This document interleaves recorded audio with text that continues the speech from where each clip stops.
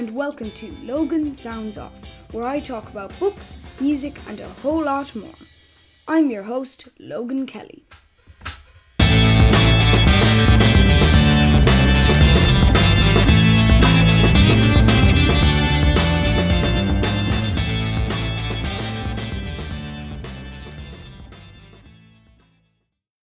Welcome to Logan Sounds Off. Today it's International Radio Day, so I brought my dad here that I was going to talk to him about what radio was like. So Dad, what was radio like back in the 70s or 80s when you were a child? Okay, well, I suppose at the time there was quite a limited amount of stations in comparison to now where you can actually access international radio. In Ireland, you had RTE1 and RTE2. Then there was a radio station called Atlantic 252 and a couple of other little smaller ones, regional ones.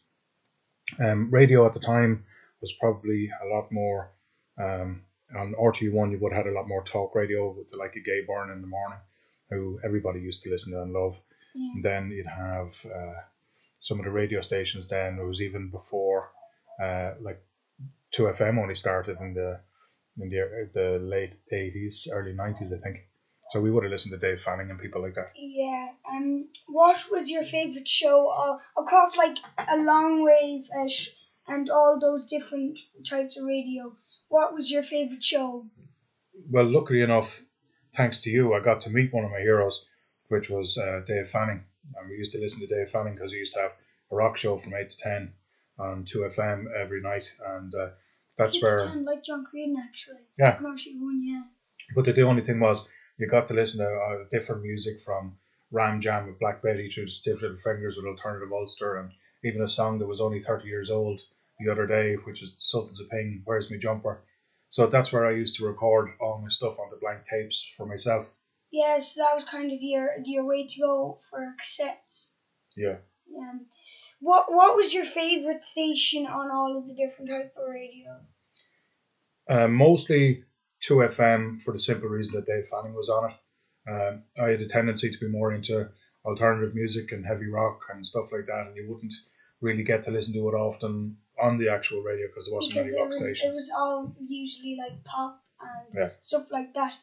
So you were kind of like with Dave Fanning, me with John Creedon, that you usually don't really listen to John Creedon or Dave Fanning, and then when he wasn't on, you'd listen to something else. Was that kind of like what you were like with Dave Fanning? Yeah.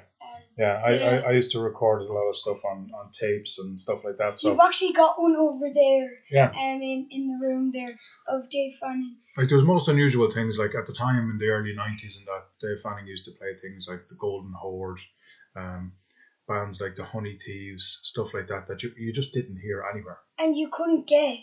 So like they're like really rare albums, aren't they?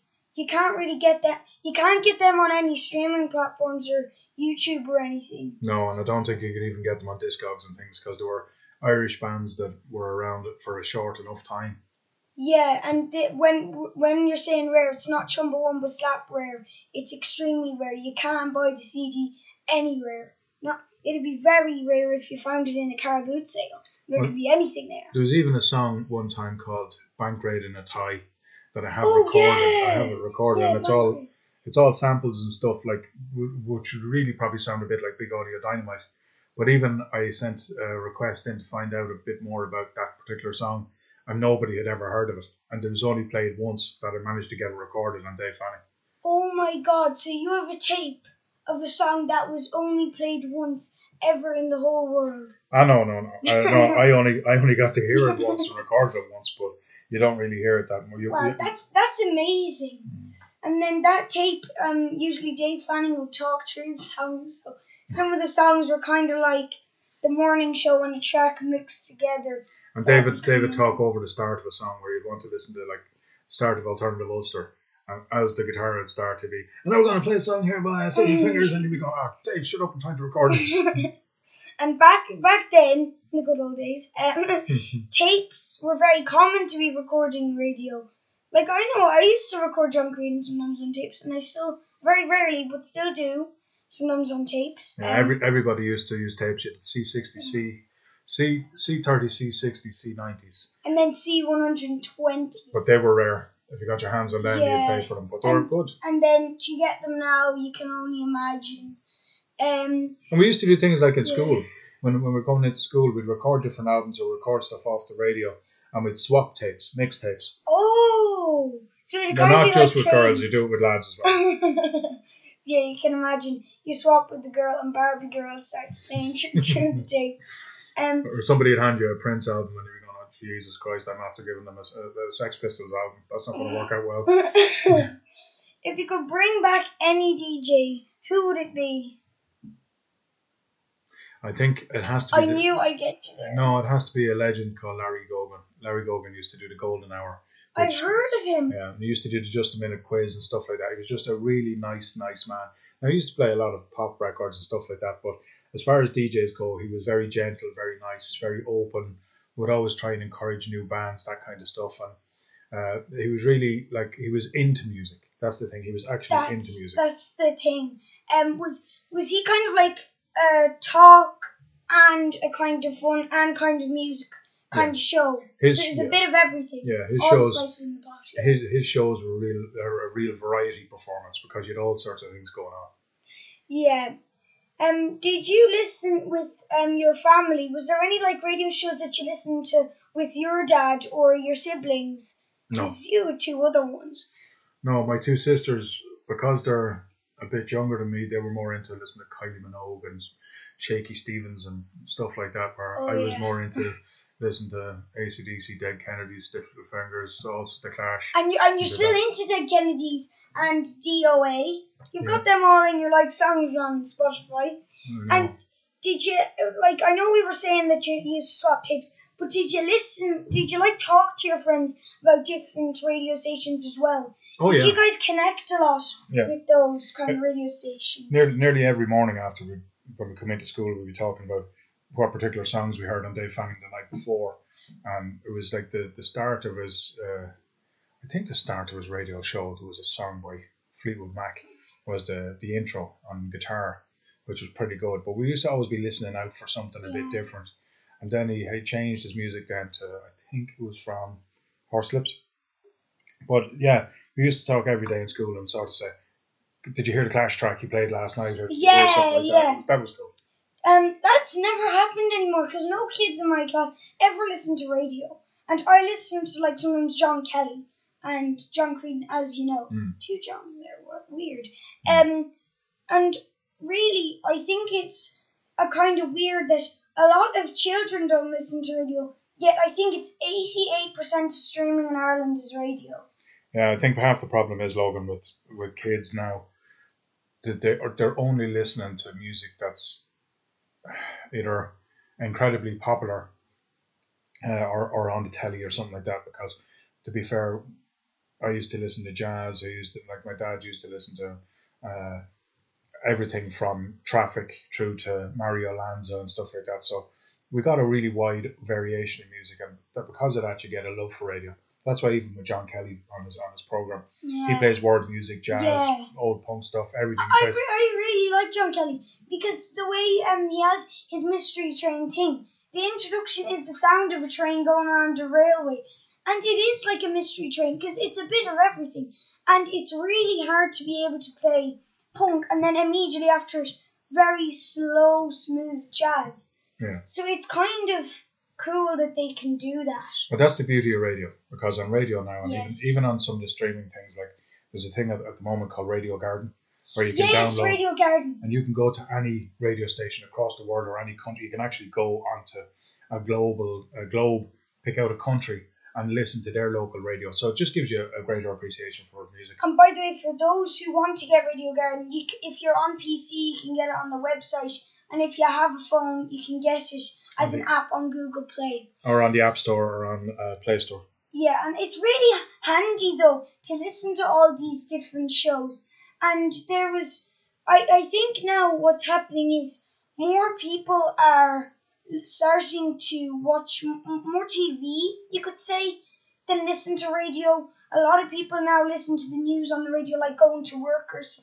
They don't actually listen to the music stations like RTE Gold or 2FM, because they play a lot of pop music as well. it's kind of weird now seeing everything transition to, let's say, TV. Yeah. When a lot of people underestimate radio, what do you think about that? Yeah, I think you're right, because to be honest with you, radio for me growing up was more entertainment. It wasn't just the DJ just played a song one after the other. There was a bit more conversational interaction with the listener, where it might be Dave Fanning might be talking about the song or the album or the band or whatever it may be, or that there's a gig coming up that you should go to see, or that kind of stuff, rather than... Yeah, like he's got a new show out, Fanning at Whelan's. So that's with his gigs. So he shows, So that's kind of like radio on TV, kind of. Well, you see, the thing is, you things like years ago, I remember going to see Fugazi. Fugazi and Chumbawamba in the same gig. It was on the SFX. And how I heard about that was through Dave Fanning's radio program, right? So Dave was after playing a song by Fugazi called Waiting Room. And he said, this is a band that's coming to Dublin in May. And it was in 1991, I think, at the time. So we all got a chance to go up to the SFX.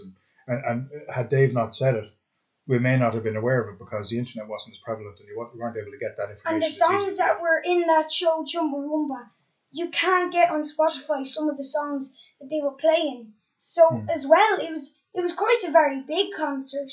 And was there many there? Oh, there was, yeah. It was a full house. Full house. It was really, really warm. It was May the 9th.